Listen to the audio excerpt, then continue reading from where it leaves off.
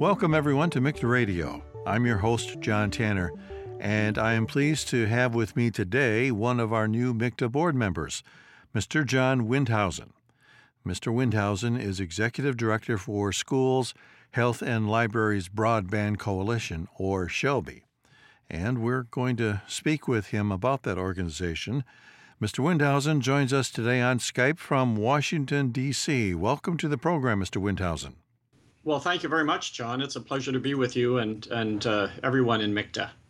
Well, we're happy to have you on our MiCTA Board of Directors. And could you, as we start here, could you tell us our listeners a little bit about yourself and how you became Executive Director of SHLB?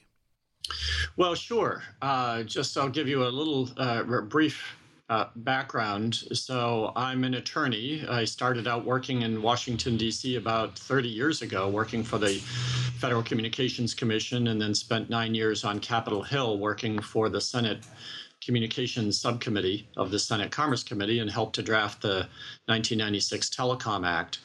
And then I headed up a trade association of competitive phone companies for a while and then started my own consulting practice about 12 years ago. But about 6 years ago is when we decided to form the SHLB Coalition, and I was pleased to be able to help put that together. And we've had a very successful run here for the last 6 years and hopefully for another 6 to 10 years to come. Great. Well, let's talk about the SHLB Coalition. This organization was created in or around 2009 in Washington, D.C. What was the intended purpose for creating an organization like SHLB? Yeah, so it was really spawned after the economic stimulus bill passed the Congress in 2009. And as you and listeners probably remember, it was quite a severe economic recession at the time, and there really needed to be a greater investment in infrastructure generally to promote jobs and get the economy on track. And one of the provisions of that stimulus bill was funding for what became known as the BTOP program, the Broadband Technology Opportunities Program. It was about $7 billion in funding to be administered by NTIA within the U.S. Department of Commerce. And it specifically focused on the benefits of broadband for anchor institutions. So we got together. I had already been doing some consulting work with EDUCAUSE on the higher ed front and the American Library Association. So we decided to create this coalition, starting with those two organizations, but building out from there to support that BTOP program and to make sure that it was going to be successful.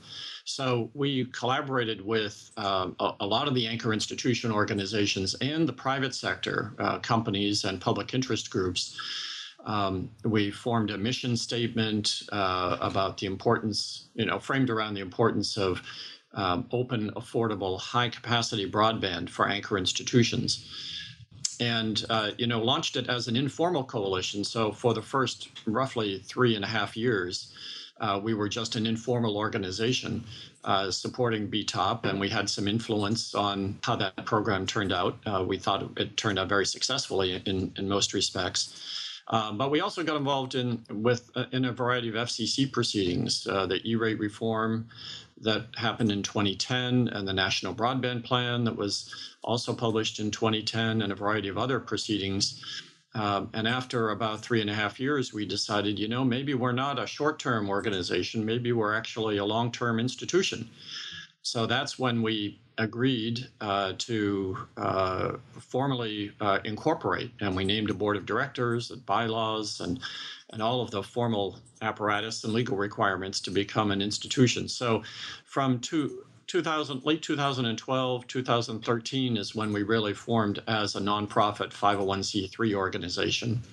And we've been growing ever since then. As I read information about your organization, I see that it is involved in a lot of different types of activities. But one thing that comes through to me is that there is a plan. There is a purpose to what you're doing. I want to ask you this question. How do you see the things that you're doing in this organization?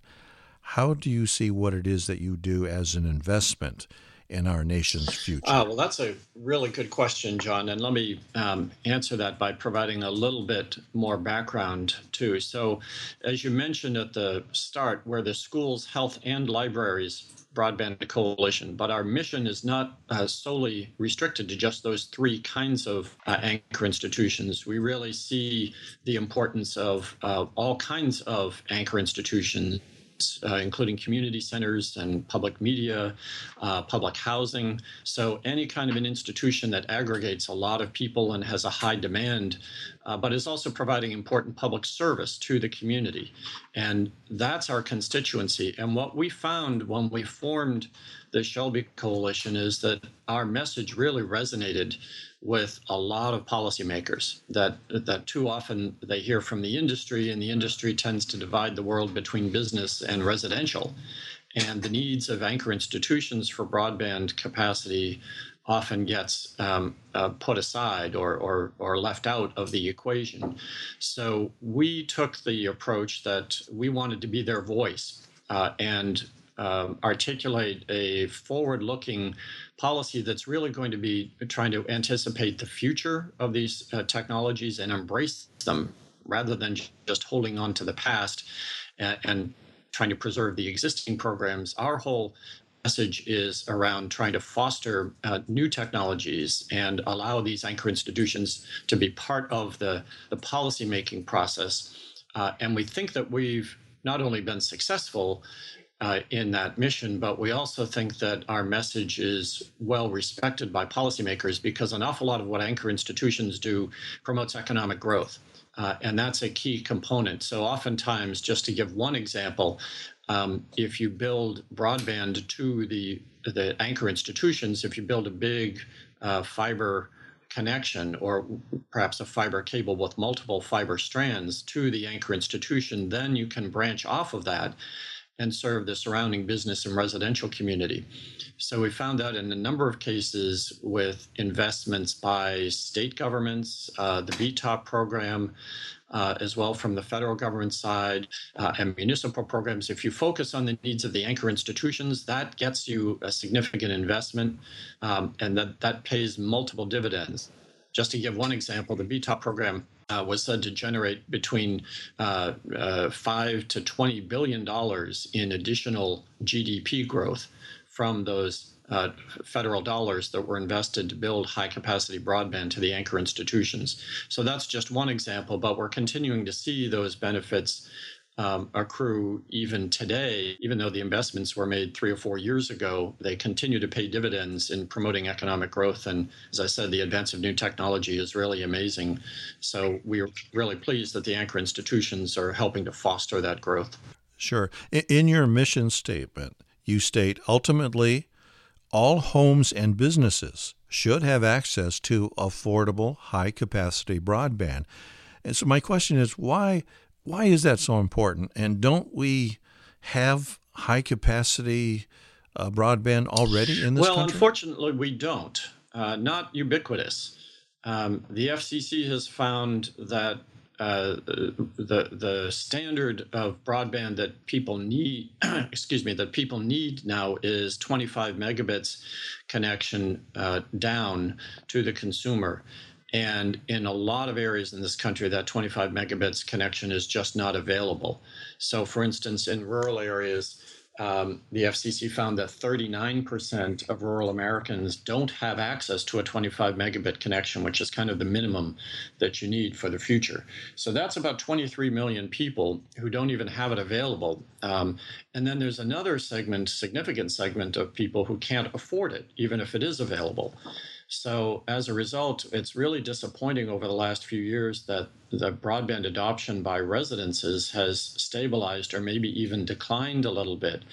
According to the research done by the Pew Internet and Society, residential broadband adoption used to be at around 70%, and the last study that did found that it had fallen slightly to 67%. So there's a problem there, that broadband, even though we recognize that it's important, there's a real danger that our public policy in our nation is at risk of creating digital haves and digital have-nots. That those at the upper income scale and those in the highly populated, densely populated areas can get affordable broadband, but those in rural areas, those in high-cost areas, those low-income areas, they're not able to benefit from this technological revolution with broadband, and we need to take an extra level of effort to get everybody connected. And I think that's an important part of the mission of anchor institutions. So our mission is not just about connecting the schools and libraries themselves, but also using them as gateways to the rest of the community. And in fact, there have been studies that show if you have a big broadband connection to the school or library, you're more likely to have a higher residential broadband adoption as well. So we like to think that promoting broadband to anchor institutions is not just about the buildings, but it's then a benefit to the entire surrounding community. The SHLB organization also talks about the need for telemedicine and broadband connections for rural residents. Now, what need are you referring to, and what will the availability, I should say, of broadband connections for residents living in the more remote areas, what will that do for them? Well, there are some enormous cost savings that could be generated by promoting telemedicine to rural residential consumers. And not just cost savings, but there are enormous potential benefits for the quality of healthcare. So there's a backdrop here that's really important. There's pretty much a crisis right now in rural America when it comes to healthcare. Something like 70 rural hospitals have closed over the last 5 years, and there are another 200 or so rural hospitals that are financially at risk. And that poses a big danger for rural America. Not only do the rural residents may have the risk of not being able to get quality health care for them, but oftentimes the hospital in a rural area is the largest employer. So if a rural hospital closes, it causes economic distress to that entire region. We think that one of the remedies for the rural health crisis in America is providing greater telemedicine capabilities. So a hospital stay, for instance, might cost $10,000 or $12,000 per night. But if you can engage in a telemedicine activity to diagnose a patient or engage in remote patient monitoring of that person's physical capabilities and provide that real-time assessment back to the health clinic or back to the urban hospital through a high-capacity broadband connection, that person doesn't need to travel to the urban hospital. They don't need to wait in line, and it saves the patient time, it saves the doctor's time, and it can be a much cheaper way to deliver service and much more effectively because, a lot of the costs of healthcare have to do with early treatment and being able to diagnose a patient's injury or medical condition right away can often save you an awful lot of money down the road after the problem becomes worse. So the potential benefits are really very significant. There's one example, for instance, that comes to mind in Pittsburgh.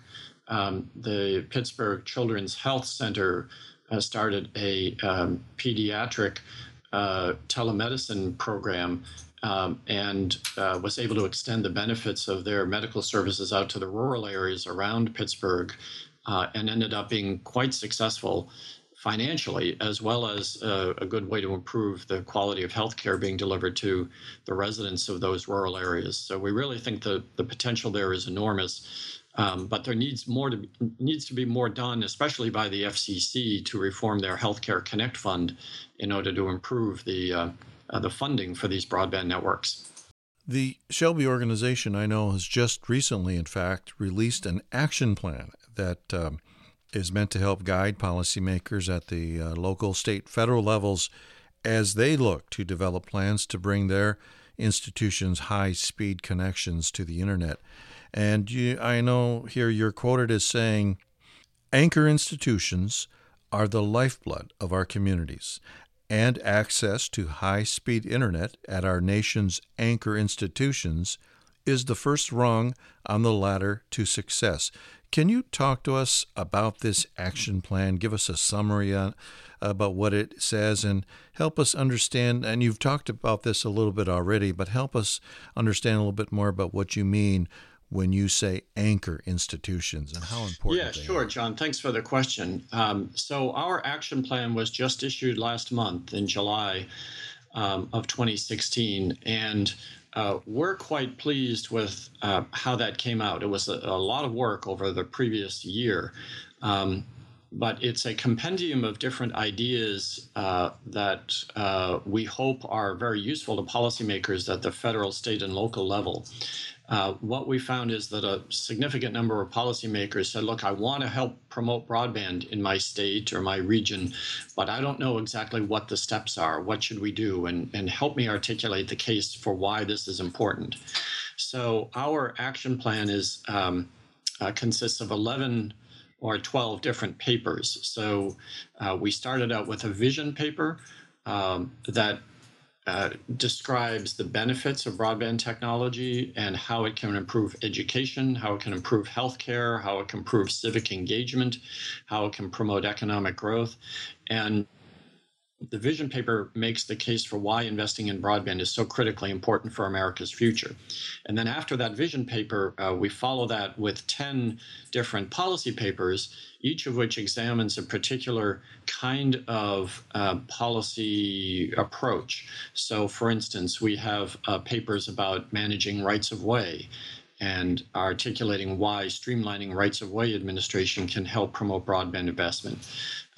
We have a chapter on broadband adoption and why building to anchor institutions can help promote residential broadband subscribership. We have a paper on rural America and how to promote rural broadband. We have a paper on needs assessment. And actually, that's the first paper I perhaps should have started out with, because the first job before you start investing in broadband infrastructure, you need to know what's there and what's not there and what's needed. So we encourage communities to take on that task of identifying where the broadband facilities exist, what commercial companies are there, what nonprofit companies are there, and where the gaps are.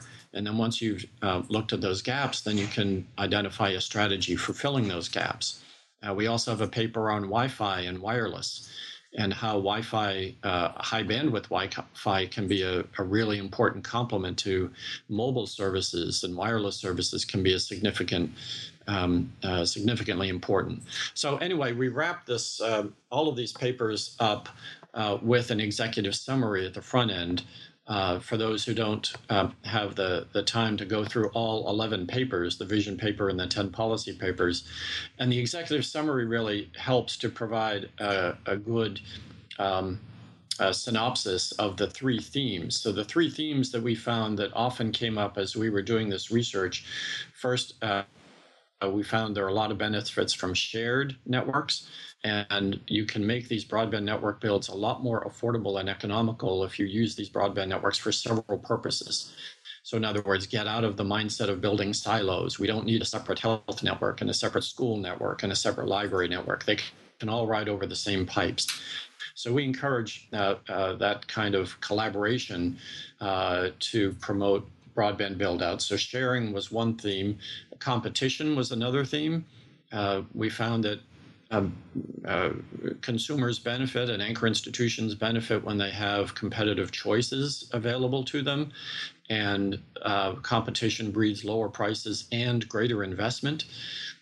So we promoted policies, recommend policies that allow interconnection of sharing of networks. In other words, providing a wholesale pipe and then facilitating and fostering multiple retail providers of service to end users. So that was the second theme around competition. And then the third theme is the most obvious one, perhaps, around funding. it's expensive to deploy these broadband networks, but we really think it's an investment that's worth it in the long run. And yes, it costs some money at the front end, but I think what we found is that investing the money to deploy these networks leads to enormous cost savings down the road, because these next generation technologies and fiber networks are cheaper to operate than the legacy, old-fashioned, if you will, telephone networks. So if you can build the fiber networks, they're cheaper to operate, and they also promote economic growth. Now, before we go to break, all of the papers and the information, the policy papers, the vision paper, and the action plan, et cetera, all of that is available on the internet at a link, I'm sure, somewhere. Is it available at your website? Our website, SHLB.org/action-plan is where all of the papers are stored. And what's interesting about our website is that we've created a portal, and each of these 10 or 11 papers has its own web page, and we're hoping to update those pages on a regular basis with new case studies and examples of how these policies are being effectively utilized. So it's our hope that this action plan is not just a document that's useful for the here and now, but also our website updates will provide an ongoing support for those who are interested in promoting these ideas or looking for examples of how to do it, or what has worked and perhaps what has not worked. They can always go to our website at shlb.org action-plan to get real-time updates. Great. That's a good place to go to take your time to read this information so that you can assimilate it and think about it. It's a great opportunity to do that. So let's take a break, and when we come back, we will talk to Mr. Windhausen some more about the Schools, Health, and Libraries Broadband Coalition and hear what he has to say about what the future might hold for SHLB. Back in a moment.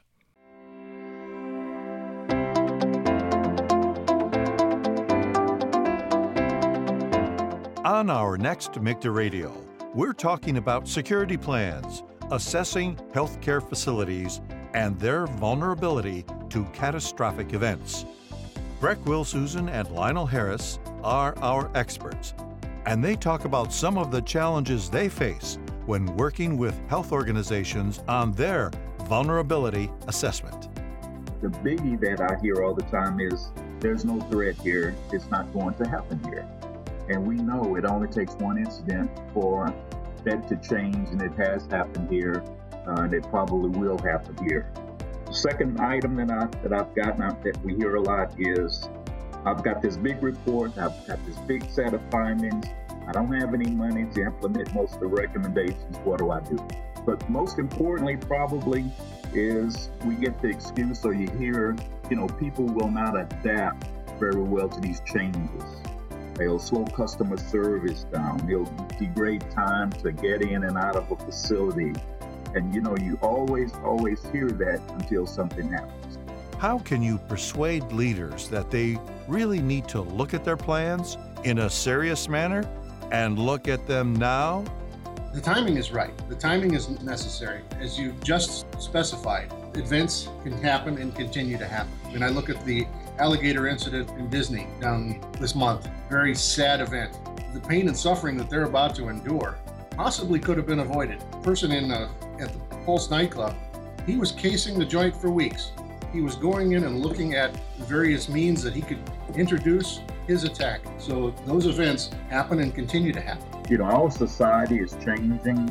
Our society has become unpredictable. It's incumbent upon our leaders in our hospitals, colleges, businesses, and whoever might hear this presentation, that planning is the key. But we've got to take this a little bit more serious, because saying it won't happen here is basically out the window, because it will happen here. It's just a matter of when. And the more prepared we are to address it, the better we will be at saving lives. Some organizations feel that they have a plan, and it's in their training manual. What do you say to them? Okay, but how in-depth have you really tested it? Have you gotten to where somebody is pointing a weapon into training exercise at somebody and seeing how they respond? Or have you gone through your exercises and say, I'll simulate that? Anytime you don't fully test somebody's examination under fire, you don't know how they respond, and they aren't, unless they feel the danger, then you're not necessarily going to know how you're going to react, and you're not going to be fully prepared. So, when I hear, we've got a 100-page plan, yeah, we've got a nice pretty cover dated this week, but you start reading the plan, and agencies that would support you doesn't exist anymore. So really, how current is the plan? When is the last time you actually reviewed it? When is the last time you actively exercised it? Just like Greg says, that's the key to success here. And you've got to train, practice, train. You can never do enough. It may not be perfect, but if you don't have any plan, you're dead in the water. Do you have a strategic plan? Have you tested it? Listen to Breck Will Susan and Lionel Harris talk about how you can make your workplace safer as we examine vulnerability assessment strategies for healthcare facilities on our next MiCTA Radio.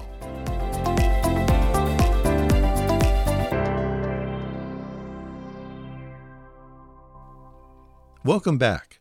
Today we are talking with Mr. John Windhausen, Executive Director of Schools, Health, Libraries, Broadband Coalition, and we're talking about high-speed connectivity and its importance for future growth. And I know, Mr. Windhausen, that the organization, the SHLB organization, has had some national conferences where your goal is to educate people around these many issues. And I did go to the website and I saw the past conference that you had in April, and I just kind of went through the topics that were at this conference. And if I might just list them, a few of them here: E-rate and fiber, telehealth networks, connect home housing initiatives, Wi-Fi and future learning. And I guess what impressed me about that when I was looking at these topics is that it just seems to me that the SHLB Coalition is really having conversations that are much more than just about the bells and whistles of innovation and technology. You have a broader plan in mind, don't you?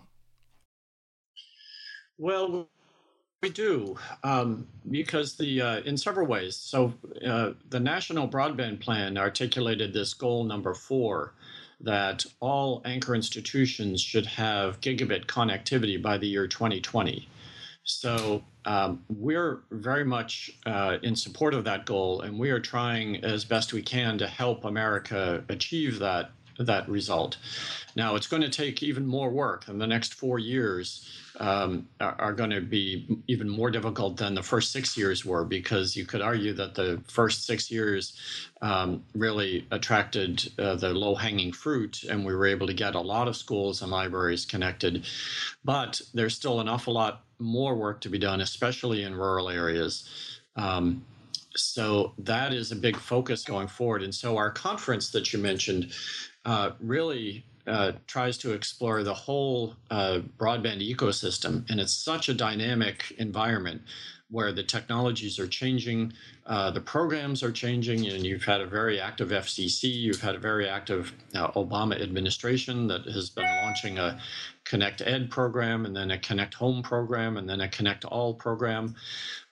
So we see ourselves as not just leading the charge on the embrace of these technologies, but also helping schools and libraries and health providers understand the dynamic at the federal level and help make these new opportunities available to them. So, for instance, I'll give you one specific example that we're very excited about. 2 years ago, we worked very closely with the FCC as they were going through their reform of the E-rate program. And we were successful in convincing the FCC to make funding available, E-rate funding available for dark fiber and for managed wireless services. So those two services were not eligible for E-rate in the past. we helped to convince the FCC that these were important options that schools and libraries should be able to have available to them. And now we're seeing this program rules are beginning to take shape and take effect. So a lot more schools and libraries are beginning to explore those options today. And our goal is to help to foster those options. We found that dark fiber, for instance, can, in some cases, not all cases, but in some cases, can allow schools and libraries to significantly reduce their costs. And they control their own destiny if they have their own dark fiber network. So that allows them to be able to dial up as much bandwidth as they need if they can run and operate and manage their own network. Now, they have to look at lit fiber as well. We don't discriminate. We're happy that the FCC adopted a carrier-neutral policy and technology-neutral policies. So, but we are encouraged that now schools and libraries can look at the full range of fiber options to determine what's in their best interest. And same with wireless. You don't have to go with a traditional cellular company. You don't have to go with a traditional in-building Wi-Fi solution and install your own routers. Now you can actually hire a third-party company to manage those wireless Wi-Fi routers for you. So we have some things that we're looking at to try to help promote these options and educate schools and libraries about how USAC is evaluating those applications. So we're looking at additional educational materials. You asked about our future. We're looking at some of the things that the SHLB Coalition can do this fall. For instance, webinars is something that we're looking at. But our goal is to provide the information out to schools and libraries for how they can move to the future and not be stuck in the past. So we think this new E-rate program changes can be really significant benefit to them. Well, and I want to ask one final question, and it has to do about the future. From your vantage point, what does the future hold for SHLB and the growth of broadband in this country with from a variety of perspectives, whether it's political or whether it's social change? What do you see happening down the road? So there's kind of a short-term and a long-term way to answer that question, John. So I'll try to see if I can answer in both ways. So in the short run, I mentioned our work around the E-rate program, but there's also another initiative which we're very excited about, which is the next president. And we don't know who that's going to be at this point, but there's a lot of talk about whoever the next president is, that there could be another round of infrastructure investment. And I think both candidates have talked about the importance of infrastructure and broadband. I think we've seen a more detailed plan being announced by Secretary Clinton, and she's issued a speech on setting forth her high-tech agenda that includes more funding for broadband networks and specific reference to a whole paragraph, actually, on anchor institutions in Secretary Clinton's agenda. So we're very excited about putting together a set of proposals for the transition team after the election, and we're hopeful that we can have a significant impact on her infrastructure policies in the first 100 days of the next Congress. So that's something that could be beneficial for many years afterwards if we can be successful in championing the importance of a broadband investment strategy for the next, whoever the next president is. So that's another one of our short-term objectives. Longer term, I'd say, our goal is to get every anchor institution connected with that gigabit connectivity and every residents connected with a high-capacity broadband connection. So we're going to continue to beat that drum. And what's exciting is this technology world, as I mentioned, is so dynamic. There are so many changes happening that I see that our annual conference is a really important venue to explore these changes. I'm pleased that you pulled out some of the topics that you mentioned from our conference this past April. Next year, our conference is going to be at the end of May. And so that'll give us a real great chance to look at the E-rate changes, to look at what the next president has proposed and what's on the table. And we're going to continue to tout our action plan not just for the federal policymakers, but also for state and local policymakers.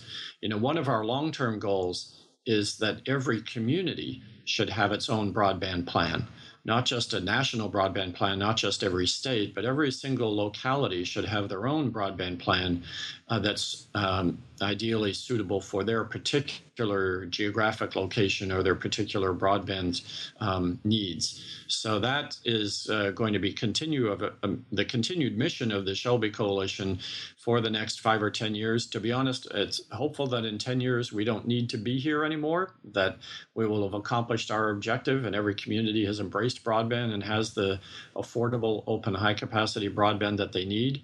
But we're going to continue to push the envelope and, as I said, try to embrace this technology and look towards the future. And there are a lot of exciting developments with 5G wireless that are coming down the road that I think we don't know the full ramifications of how that's going to interact with anchor institutions yet, but we're going to be at the forefront of these new technologies all the way along. And do you see a role for MiCTA that it might play in assisting the growth of broadband in this country? Absolutely.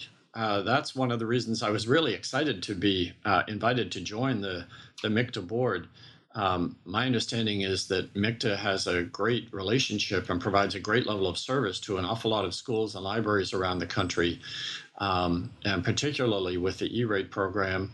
And you've really made life a lot easier for schools and libraries who are looking for good contracts that they can use, model contracts and purchasing agreements that can streamline the process of acquiring funds. So as the E-rate program changes and as these technologies change, I think the partnership between the SHLB Coalition and MiCTA going forward is going to be a really great opportunity for us to be at the forefront of these technologies. And as I said, trying to help schools and libraries take advantage of them. So I'm very pleased to be part of the MiCTA board. I see great things in our future. Well, thank you, and I want to thank you, Mr. John Windhausen, Executive Director of Schools, Health, Libraries, Broadband Coalition, for being with us today. And if our listeners want to learn more about the SHLB, the coalition, and the action plan and the other papers that you talked about, tell us again where you can get that information. Sure. It's on our website at shlb.org. So that's shlb.org/action-plan. And you'll find all of the 11 or 12 papers there. You'll also find information about our annual conference next year. And you will find information about our transition team proposal for the next president. It's not up there yet because we're putting that plan together now. But you'll also find an opportunity to interact with us. And hopefully you'll send us your case studies or examples of success stories around each of our action plan sets of ideas, and that could be of enormous benefit to other anchor institutions around the country. So thanks for giving us a chance to mention that website. We're very excited about how it can help for the future. Well, thank you once again, Mr. Windhausen, for being with us today, and thanks to all our listeners for tuning in today. And we hope you find this information helpful as you continue to keep updating yourself on current technology trends and issues. So be sure to come back again for more MiCTA Radio episodes. Bye for now. This program has been presented by MiCTA. MiCTA, technology solutions for members nationwide.